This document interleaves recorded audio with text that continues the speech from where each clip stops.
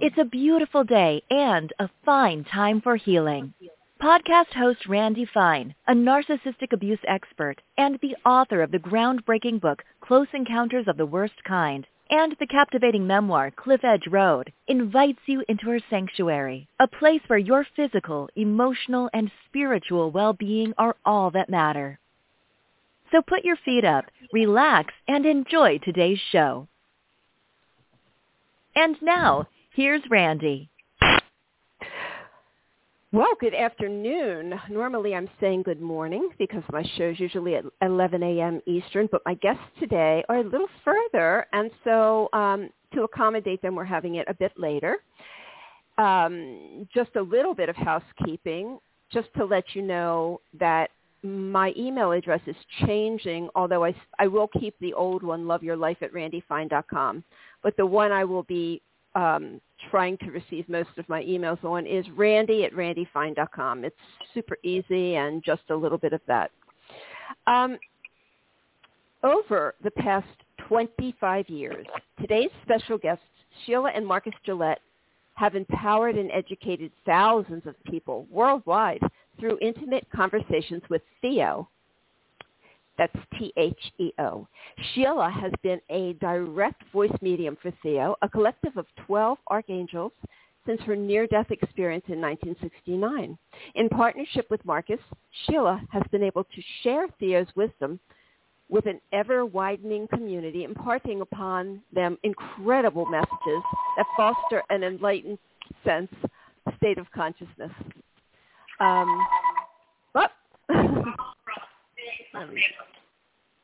Let me just do something here. Okay.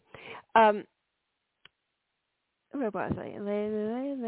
Relationship. Okay. Through wisdom channeled from the 12 archangels, Archangelic Guides, known as THEO, the Gillettes reveal the prevailing paradigm shift that calls for the new, more joyous approach to relationships. Sheila and Marcus's mission has always been clear: to spread THEO's life-changing guidance as far and wide as possible. And today we're going to be talking about THEO's messages as they've come through Sheila and Marcus has documented. And I think we may also be talking directly to THEO today. So let me bring on my guests, and we're going to have a really fun time here. Okay. Hello, Sheila. Hello, Marcus, and welcome to the show. Hi, Randy. It's nice to be with you today and with your listeners as well. Yeah, it's great to be with you, Randy. Thanks for having us on. Sure. It's going to be fun. Marcus, I told Marcus that, I have your book, and it's very colorful because I have flagged so many things. So hopefully we'll be able to move through most of them.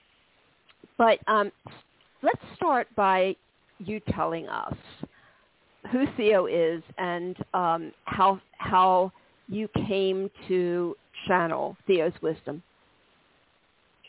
Well, in 1969, I had a near-death experience. I had pulmonary embolus, which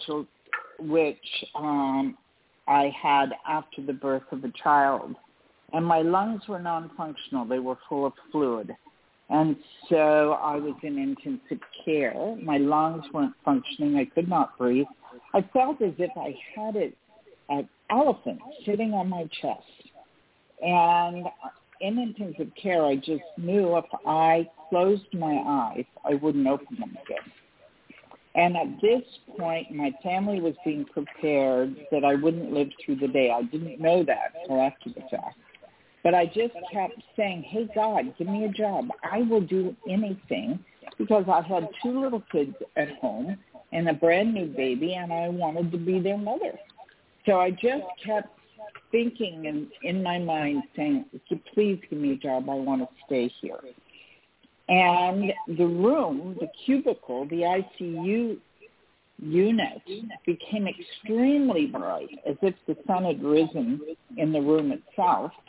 And I noticed a movement at the end of my bed, and when I looked, Jesus was standing there. Well, you can imagine, I was like, oh, well, this is interesting. And I was mesmerized by his beautiful hazel eyes. And as I looked at him, the kindness, the love that was emanating to me, he crossed his arms, and the garment he had on had long, deep sleeves. So when he crossed his arms together, I heard, in my inner mind hearing, as we hear our own thoughts, I heard a distinct male voice say, "Remember, my child, you are loved." And then he smiled at me. And I felt as if my crown had opened up, and I felt this amazing warmth start seeping down inside me in every cell. And as this warmth went through the trunk of my body, I felt as if I could take a deep breath. And this is a moment out of time, because I believe, yes, it was a near-death experience. We could go into all that criteria, but I won't. I believe I had a miraculous healing in that moment. And I started getting better. The doctors were amazed. I was in the hospital for a month, and when I got home, about 6 months after getting home, I started having all kinds of psychic phenomena happening to me. Internally, externally, I could hear messages as I heard Jesus' voice speak to me. And then I trained spontaneously and became a direct voice trance medium and began doing this work. And that was over 5 decades ago. Truly amazing, miraculous. It's just amazing. Okay, so THEO is a group of archangels, 12 archangels? Yes. Yes. Okay. And when they announced themselves, Randy, they said, "We will be known as THEO." And they said they would not identify singularly as to their identities of the 12, because there would be too much focus on who the speaker was rather than the message. So they would only identify as THEO. And they told me to look that up in the dictionary, which I did. And THEO is the beginning or God. So this is kind of funny. They always come in, as you will experience when we ask them to speak. They come in, they'll say, "This is the beginning, is it not?" And that went on for about 5 years, and I kept thinking, why don't they just say, "Hello, this is THEO," or, like we introduce ourselves. And then it dawned on me, they were. That's the definition of THEO in the dictionary, the beginning. And so, it took me aback, and it's a funny story on me, but I had that realization to really pay attention to the words that they use. Oftentimes, Marcus and I will look up words when they give us a message, and we think, well, we know this word, but it doesn't quite fit, to get a clearer meaning. And oh my gosh, they are certain wordsmiths, and their words have vibrations, and they're very selective with what they have to say to us. Wow. Well, I've read your entire book, The Art of Relationship, and I know that you had asked, or you or Marcus or you're both there, had asked THEO what focus would be the best focus to write this book about. And THEO said that it would be about relationships. And so this book is about relationships. And I want to start with THEO's teachings on soul integration. What is soul integration as defined by THEO or explained by THEO? Well, soul integration is a spiritual process. It's actually quite simple, and a lot of people perceive it as a combination of 3 things. Ultimately, what soul integration is getting to know the self in our truest, deepest level, meaning that our soul is so much bigger than our human body. It contains within it all the memories of all lifetimes in and out of the physical body as well. And we're now waking up to remembering who we really are. In THEO's process, Randy, is simply understanding where limiting beliefs about the self come from. Why do we have fearful, resistant, lack of trust, not enoughnesses going on in our thinking and our belief system? And THEO's teachings are all about identifying the core circumstances, getting to the genesis of where that belief first was adopted, because all beliefs that we have, any thinking that we ever do about ourselves that are anything other than unconditional love, are simply not true. It's not who we are. Those are just beliefs, untrue beliefs that we've adopted, whether it be in this lifetime or another, whereby we move forward into our lives with opportunities that we don't take because we're fearful or resistant or we don't think we're good enough. And ultimately, the subtitle of our book is Discover the Magic of Unconditional Love. And that's a state of being that THEO is teaching us to become. And in that vibration, there's no worry, there's no doubt, there's no fear, there's no lack of anything, because we're full, we're whole, we're in that state of being of lightheartedness that THEO describes as enlightenment. So this is a process. I'll just conclude with kind of giving you the three components of this. People say, well, if I'm getting to the core circumstance of where a belief came from, it sounds like maybe inner child or shadow work in this lifetime. And yes, it is some of that. It also sounds a little shamanic in terms of soul retrieval, meeting aspects of the soul and integrating and becoming whole in our adult self as a result of these aspects of self that we are now understanding the source of the fragmentation. And it is that too, but it's multidimensional, which is what THEO describes us as. So it's a multidimensional process, meaning it's not necessarily just from beliefs that were adopted, untrue beliefs that were adopted in this lifetime, but it also could be from previous incarnations where beliefs were actually adopted that carried forward and have remained in our emotional body in this lifetime. So when you pull all this together, ultimately, it is a process of a simple process of becoming aware and awake to who we really are, so that we can shift limiting beliefs about the self into empowered and confident beliefs about the self. Okay. So we are unconditional love because we are energy, we are soul, and we are unconditional love. And what we, when we incarnate, we take on these messages that help that try to define who we are. And really the goal, as I'm hearing you say, is to get back to the true essence of who we are, and to learn to let go of these earthly limitations that we've taken on. Correct. I would say that that's correct. But in a simple phraseology, it's really the fragmented aspects of our soul that hold beliefs about us, to Marcus's point, that simply are untrue, about not being lovable, not being good enough, not being worthy. And those all stem from an outer experience, a situation, circumstance that's happened to us, that then we adopt a belief or create a belief out of that situation and circumstance. And when we realize where it came from, the belief can be changed. The event won't change.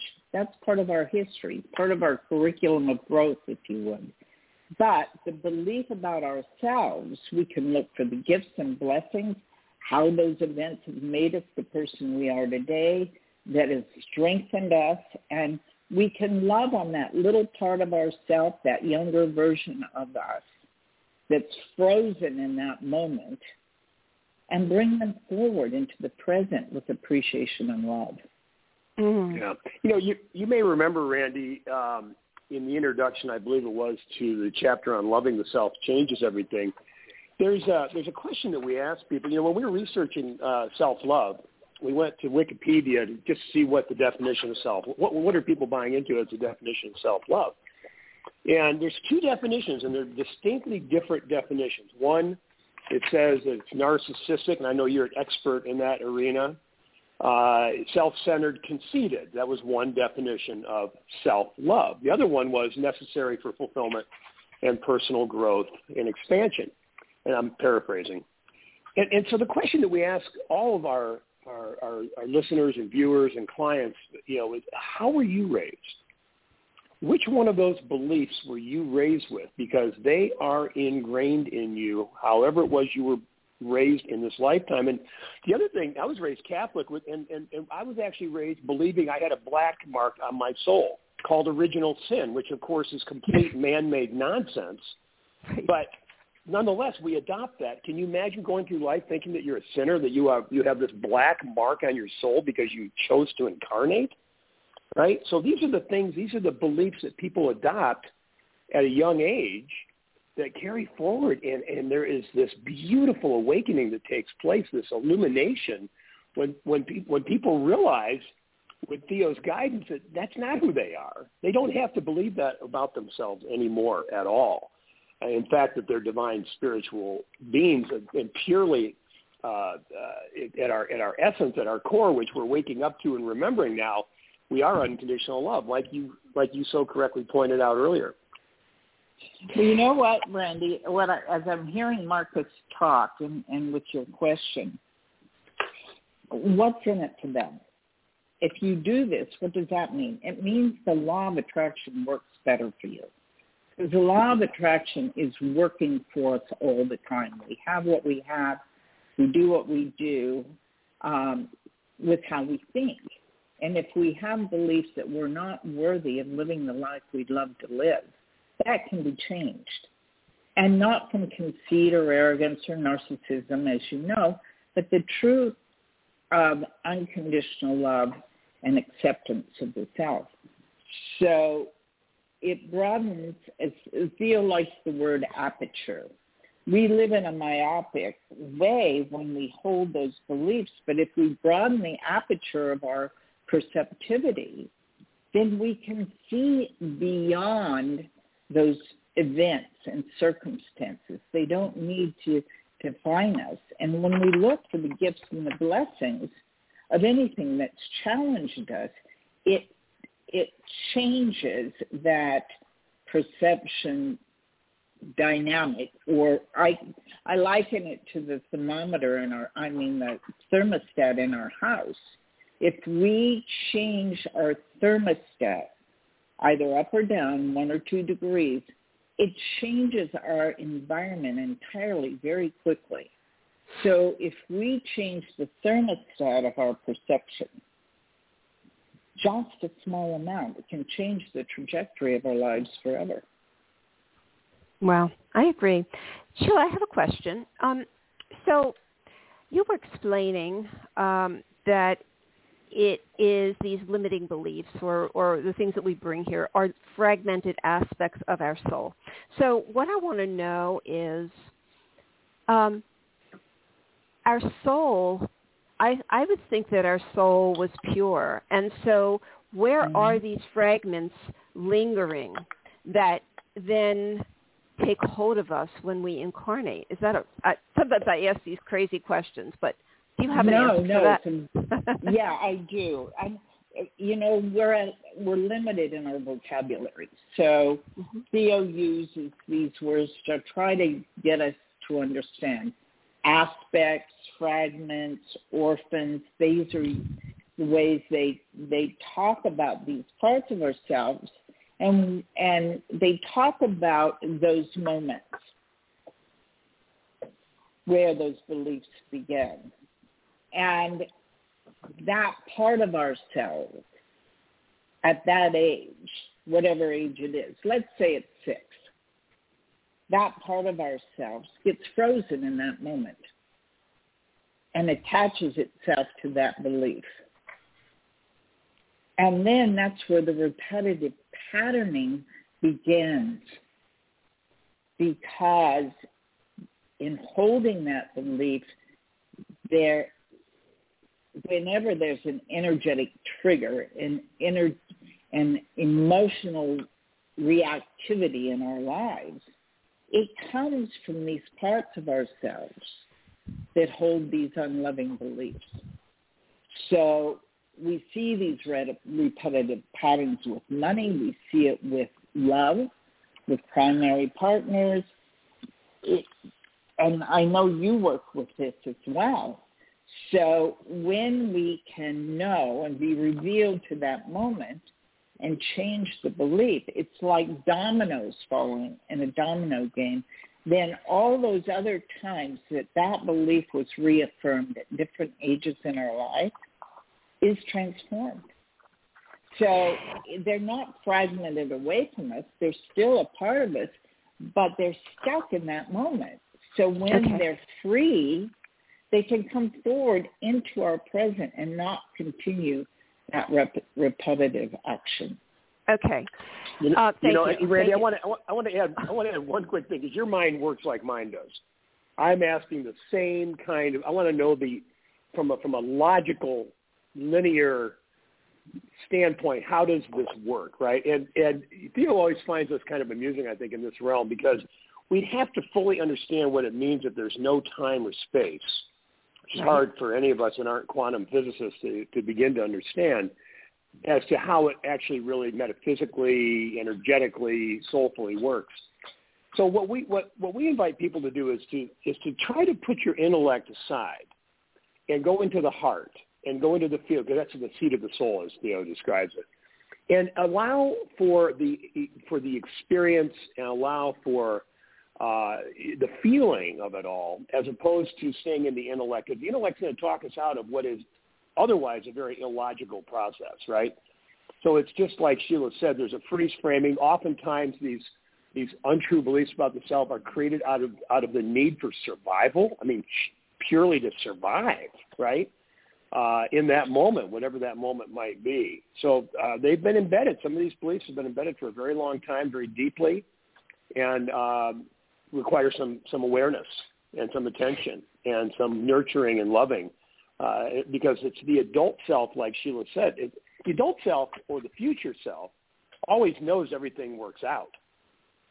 There's no doubt. It's already worked out. It's that little part of the self that's not so sure. And so Theo's teachings are to gently, lovingly, nurture that aspect of self, so that that aspect of self, which has been frozen in quote-unquote time, now becomes part of your adult self. And I know we're getting in the weeds here a little bit, but now becomes part of your adult self, in which you don't have to react the same way again when you have that awareness. So you are now in a more awakened, aware state of being that, oh no, I don't have to react. I don't have to emotionally react the way I used to a particular circumstance or condition, because I have awareness now of where that untrue belief was first created that drove that reactivity. Does that make sense? Right. Well, yeah, absolutely. And I do think that I understand that. I think what my question is if some of this is coming from previous incarnations, and when we complete an incarnation, we are just pure energy, pure soul, right? Mm-hmm. So where are these let's just say issues or whatever has held us back? How do we carry that through? Because is that continued in the soul, or is it continued in the ultimate eternal path we're on? So like the Akashic records. So in other words, we may go back to being pure soul, but when we incarnate, we're bringing in from the Akashic records, or do you understand what I'm asking? The Akashic records are contained within Theo says the Akashic records are in every single cell, every fiber of every cell of our being. The Akashic records are not outside of us. It's within us and within the full knowledge of our soul. Okay. And that and I think maybe what helps me to understand your question, because it's a great question, is that it's unique to the human experience. These are beliefs that were created and that now are expressed by virtue of being human, the soul incarnating in human form. Okay, so yes, I got return to a state of, I think it helps me to understand it in my mind anyway. Yeah, right, exactly. Because I tend to go into these places. Okay, so you talked about the inner child, and there's so much in this book that I won't have time to get to, but you really do, or Theo does, explain, prompted by your questions, Marcus, all the different ways that we do get stuck, and the issues that we have, why we choose the things that we do when we incarnate, how they are choices, and so forth and so on. So there's a whole lot about that. It's, the thing is, okay, so I'm just trying to find my voice. Okay. What I want to talk about now is, you ask, talk about loving the self can lead to better trusting our intuition, leading to better decision-making and deeper connection. Because, and this is really important, I think, for my listeners, because what many people do, and you talk about this, and so does THEO in the book, what we do is we get the feeling, the knowing, and then we go into our head and start trying to logically talk ourselves into or out of something, rather than just trusting our intuition, which is always 100% right. And it is through this, whatever you want to call it, it's through this process that narcissists are able to capture people, take them hostage, because they teach them or they condition them to not trust their intuition and to trust what they're being told. So what is THEO's thoughts on intuition and how to really pay attention to that? So, the way I can describe that is, what's your first thought? What's your first inclination? Our bodies are our biggest receivers. We're sentient beings, and we are receiving information in our energy field, our aura, which is our soul force, and when we're born, we know if we're safe in our environment by what our body's telling us, how we're feeling. I mean, it begins there. So our body informs us of our environment. However, people have always used their intuition. They may call it a gut feeling. I just knew it with, that no doubted feeling. And it's usually the first thought. It's the first thing. And then our intellect attaches to it and then says, oh, no. I'll give you an example. Before we had GPS, and maybe even to this day, I've done it even now with GPS, when you're going somewhere and you come to an intersection and you go, the first thought is turn right. And then your mind goes, no, it's left. And then you turn left only to go a few blocks and find out the first knowing was the correct thing. Your intuition knew and informed you. So we've all had that experience. Right. Okay, great. This book is about relationships. And Marcus, you asked THEO, tell us how you see the new paradigm in romantic relationships. And I really want to hear what this is about. Because relationships have changed in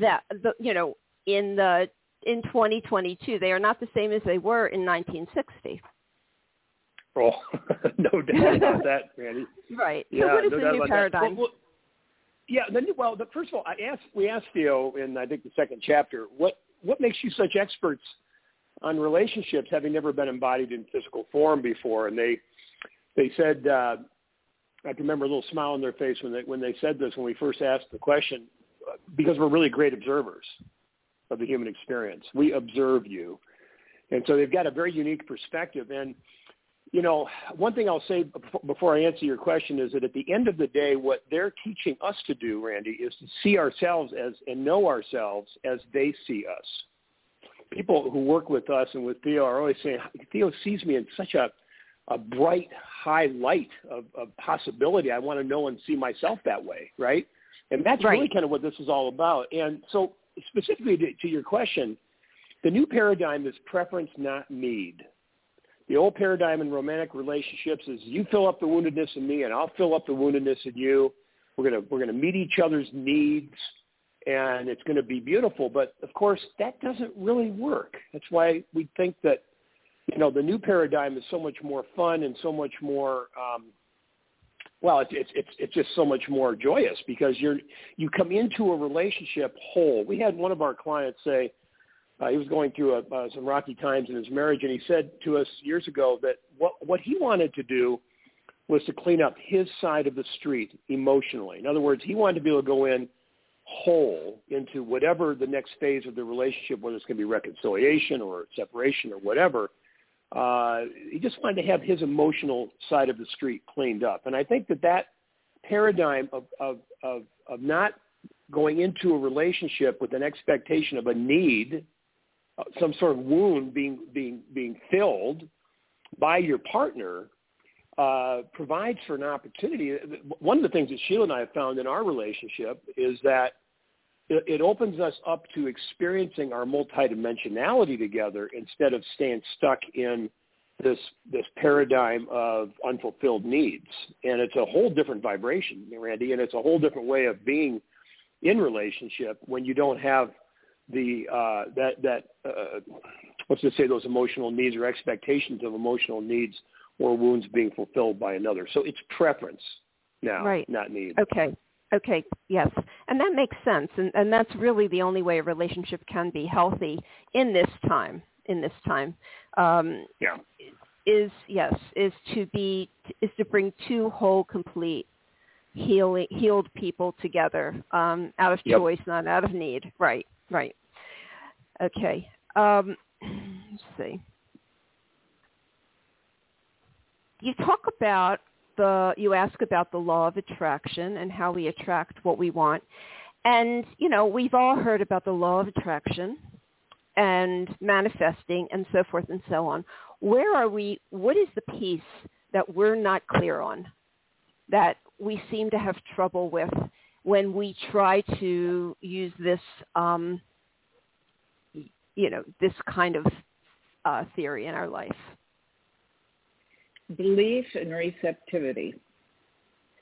You first have to believe you deserve what you want, what you're looking for, and then you have to be open, non-resistant to receptivity.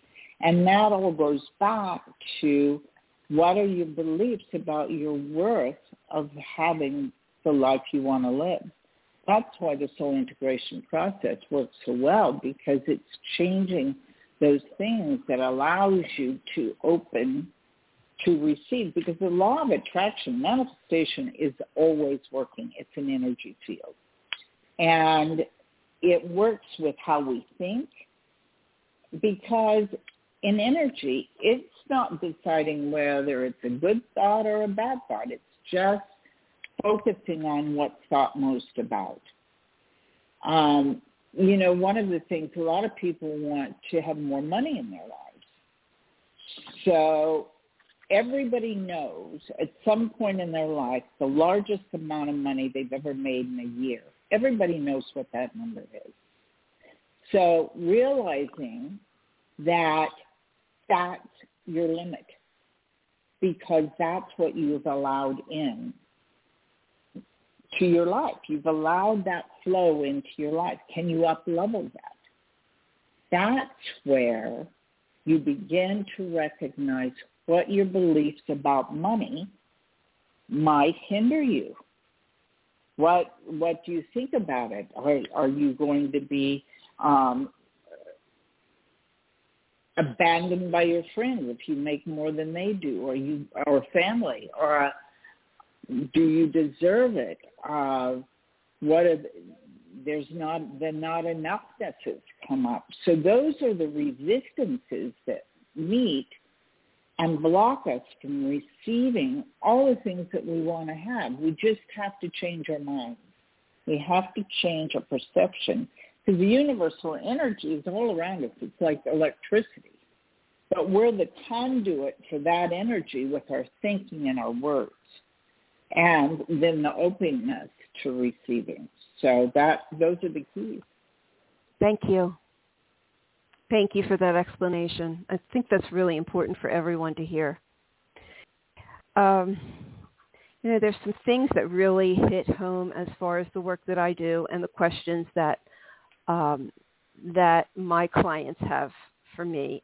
Actually, it's something I went through as well. But you're talking here about, or THEO talks about, Marcus, you say one of the most difficult relationships to separate from is our birth family.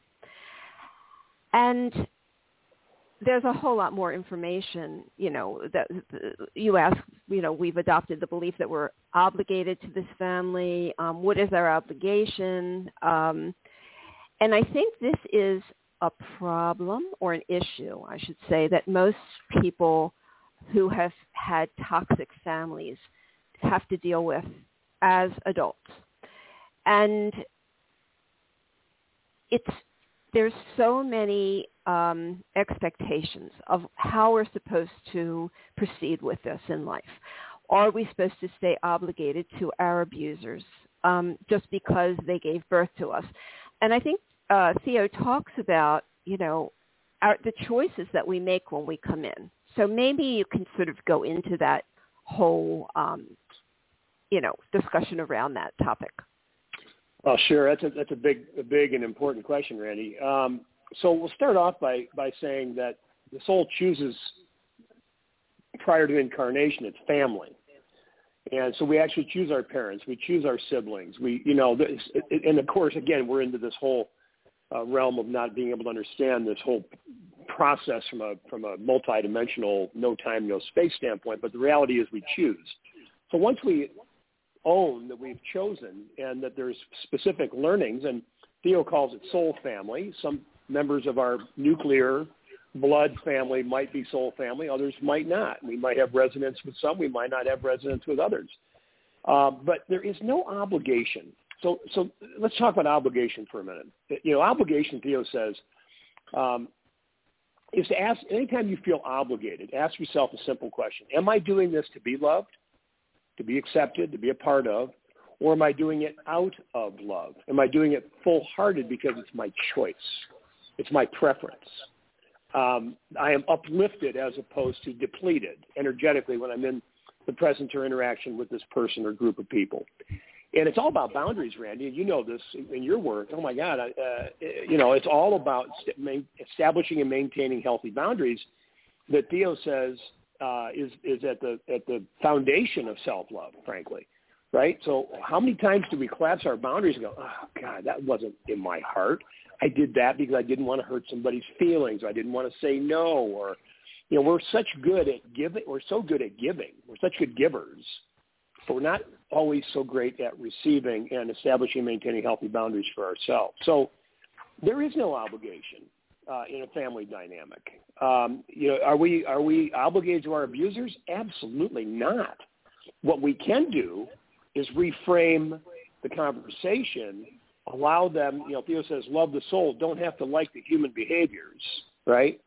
And quite frankly, there's times where people need to give themselves permission to say, you know what, this is not uplifting my energetics. This is not filling my heart up.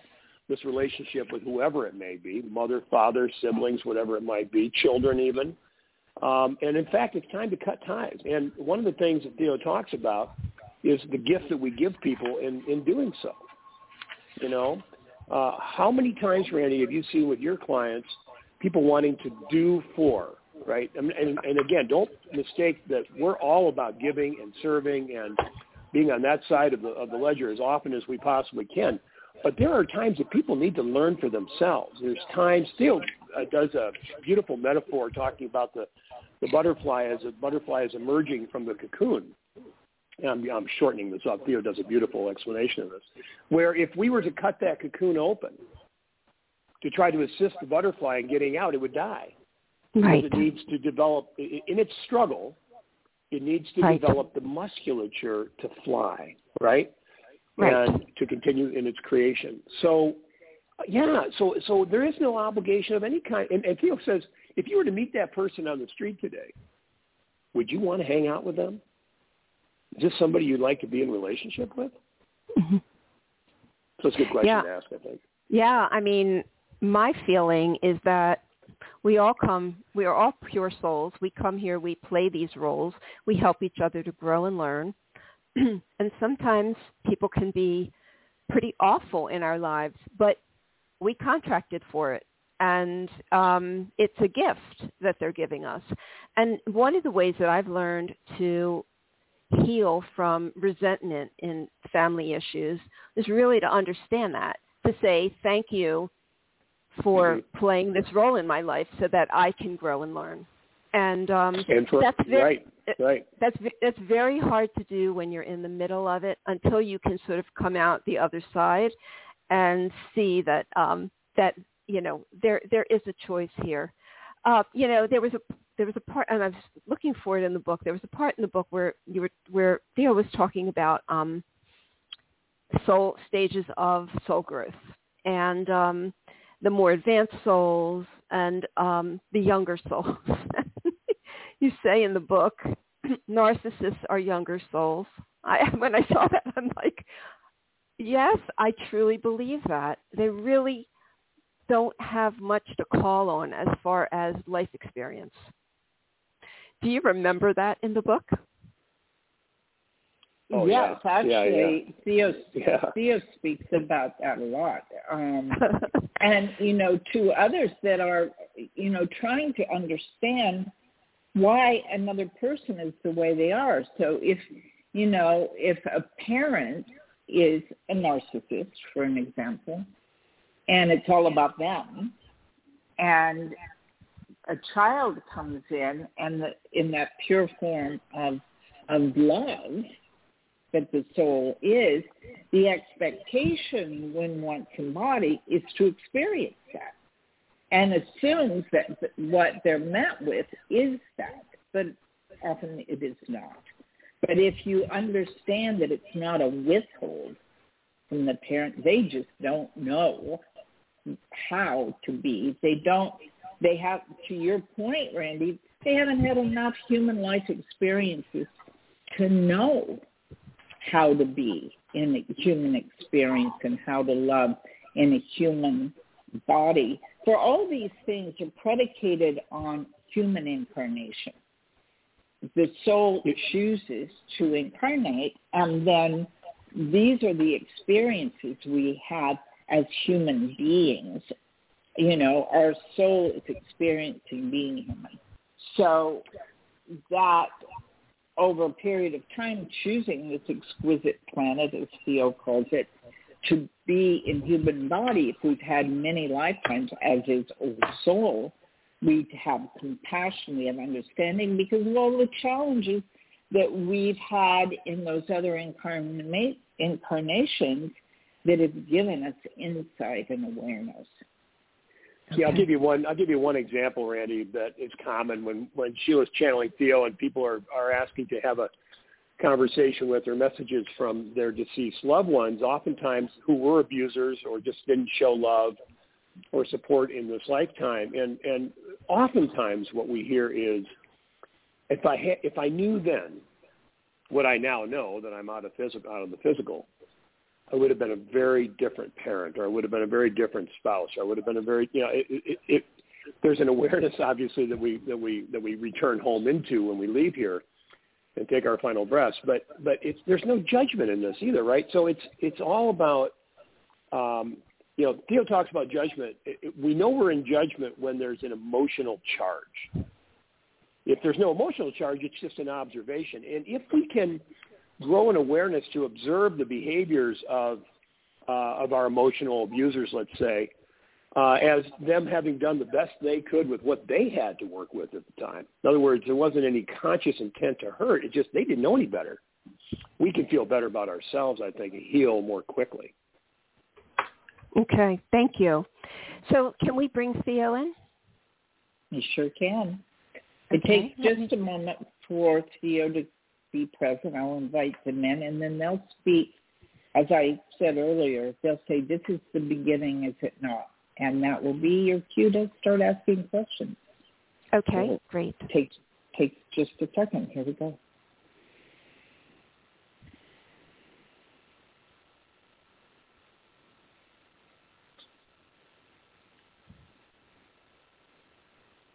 It is the beginning, is it not? Thank you, THEO. Thank you for allowing me to ask my questions. So we are THEO, appreciative of the opportunity to serve you. Thank you. Yep. I'm grateful. So society has changed, and in the work that I do, there are so many more wounded, disordered, toxic people walking around, and it is causing problems for so many people. And I'm wondering what it has created this unbalance in healthy human beings, why we can't, why it's so hard to find other people that are emotionally healthy. So what you're observing is that this has always been, but now there's no facade to cover it over.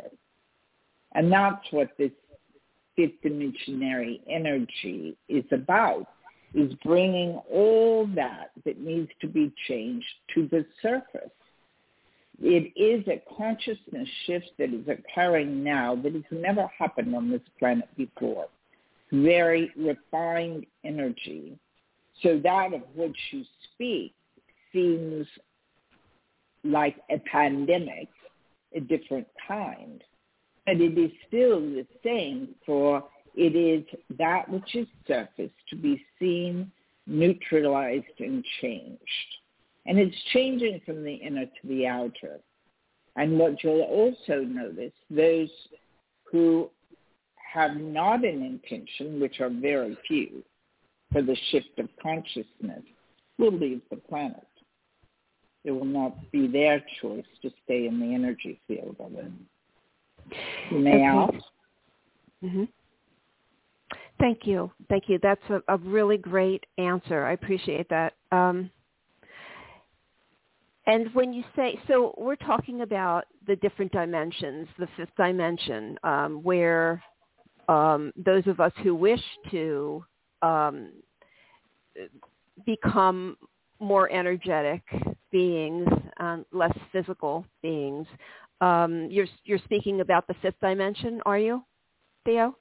We are, and it's permeating your planet. It's fully in place, and you've all chosen to be here for these higher frequencies.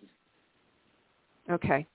That makes very good sense to me. Okay, so let's talk about, and this is sort of along the same lines, but why does everything seem upside down and backwards in our reality now?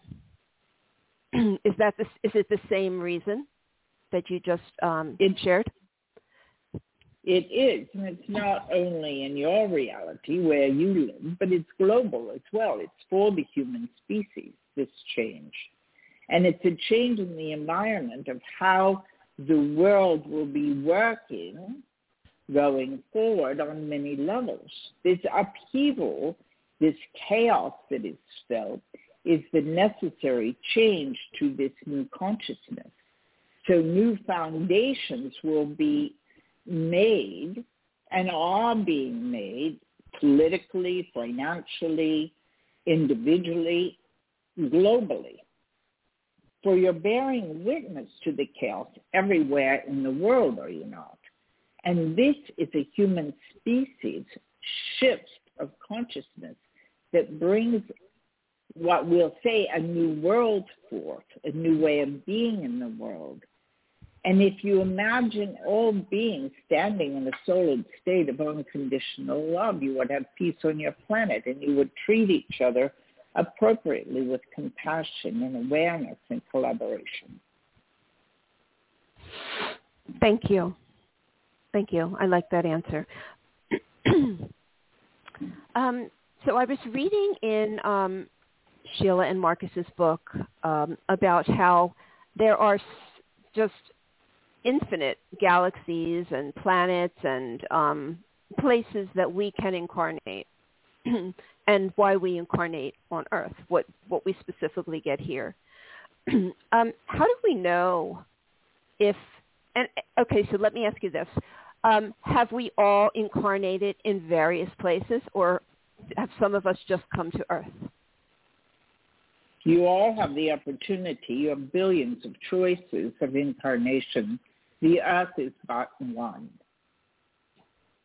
And there are billions of planets and universes. All you need to do now is to look at the endeavors in space that give you a viewpoint to see how massive this is. There are 40 billion planets in your universe that could sustain life like Earth. Okay. Are beings from other planets coming here, and why, if they are? They've always been here. Can you imagine you're one of them? That you've chosen other incarnations. You're just in a human body, an earth body, an earth suit at this time, but you've had other opportunities. Again, the earth is only one choice. So there's this misperception that that's all there is. It goes along with the third dimensional thinking that the earth is flat. Yes? Yes. So it's broadening the mindset, the perception of possibility and what is. And as science continues to grow and collaborate and bring forth information, it's just been a few years that you as individuals could go into space. What, 2-3 years?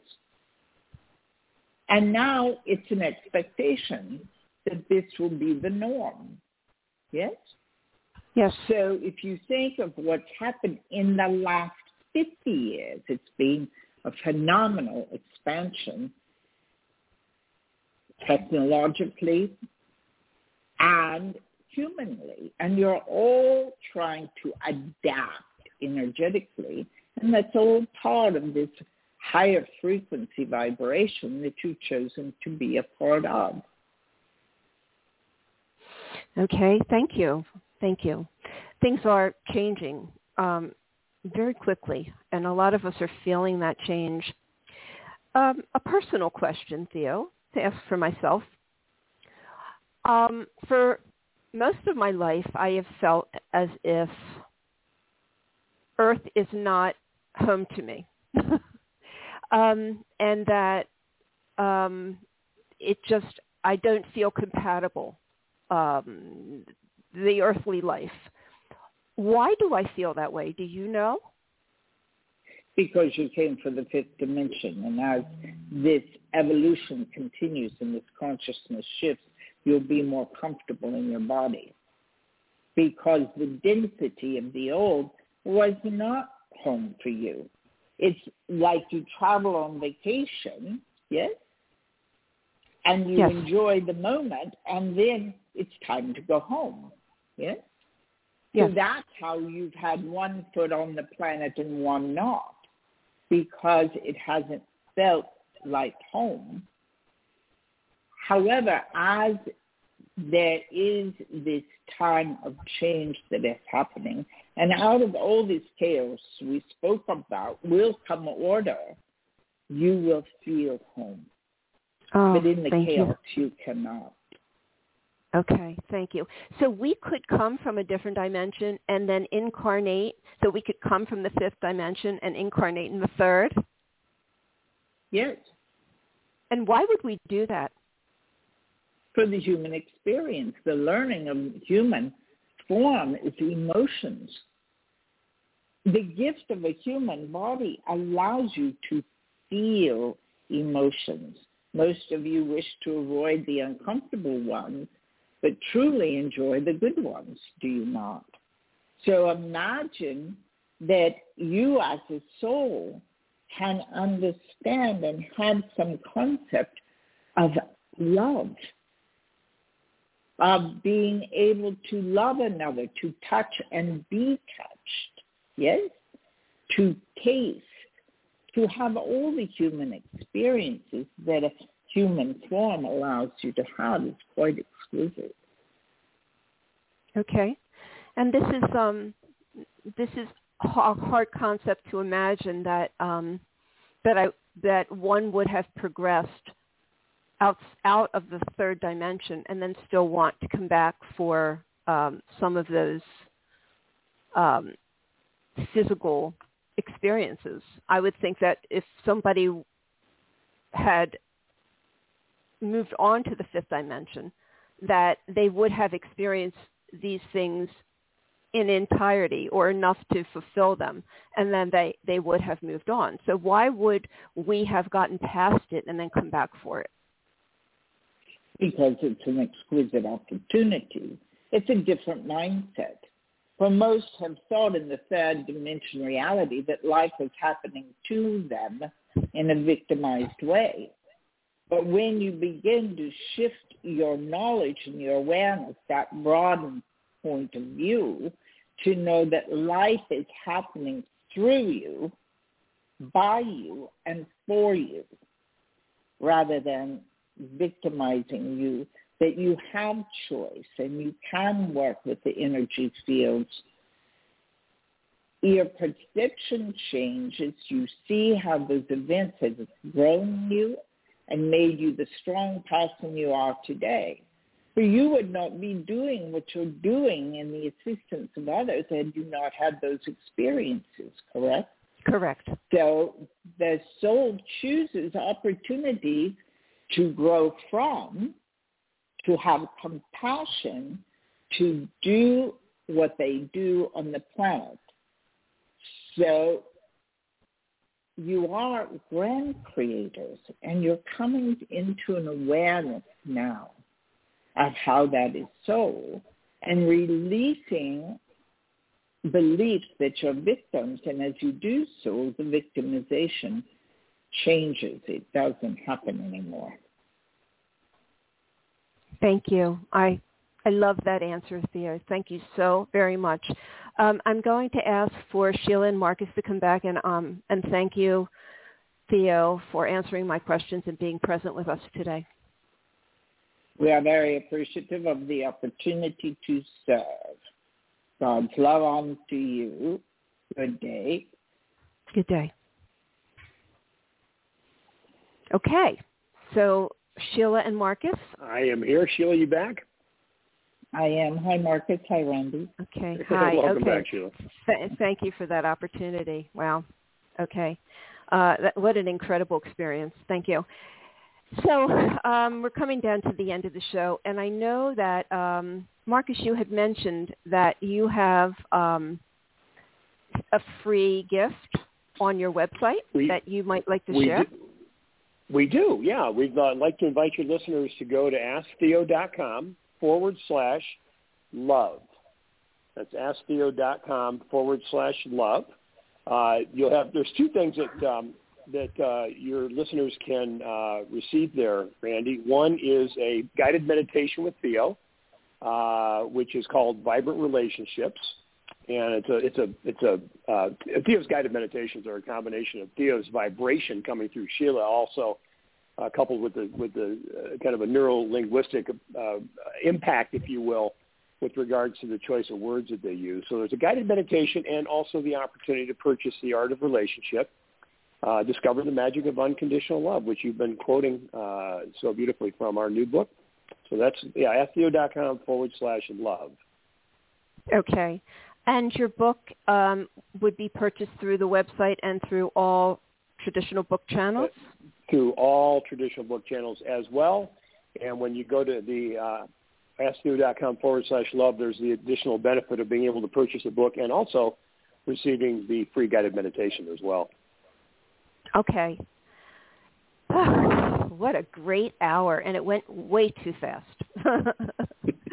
There's so many things I could have asked, but I think we covered in general, what I really wanted, where I wanted to go with this. And I am so thankful for both of you, the work that you do, and the opportunity to have talked to you and Theo today. It's been our pleasure. And thanks for having us on, and it's been nice meeting you. Yes, it's great to meet you, Randy. So nice to meet you, too. You. Well, have a wonderful rest of your day. Take care. You take care. As Bye-bye. well. Okay, thank you. Bye-bye. So we are out of time today, but if you have any comments or questions today about today's show, you can email me at my new email address at randy@randyfine.com. So simple, RANDI at randy.fine.com, randy@randyfine.com. My other email, loveyourlife@randyfine.com, is still working, but I'm trying to move things over to a more simple way. And it's been wonderful having all of you listen in today. Thank you very much. May joy and serenity always be yours. Goodbye. We hope you enjoyed today's show. Visit randyfine.com, RANDIFINE.com, and be sure to sign up to receive updates on the latest blog posts, events, and upcoming shows. Thank you for listening.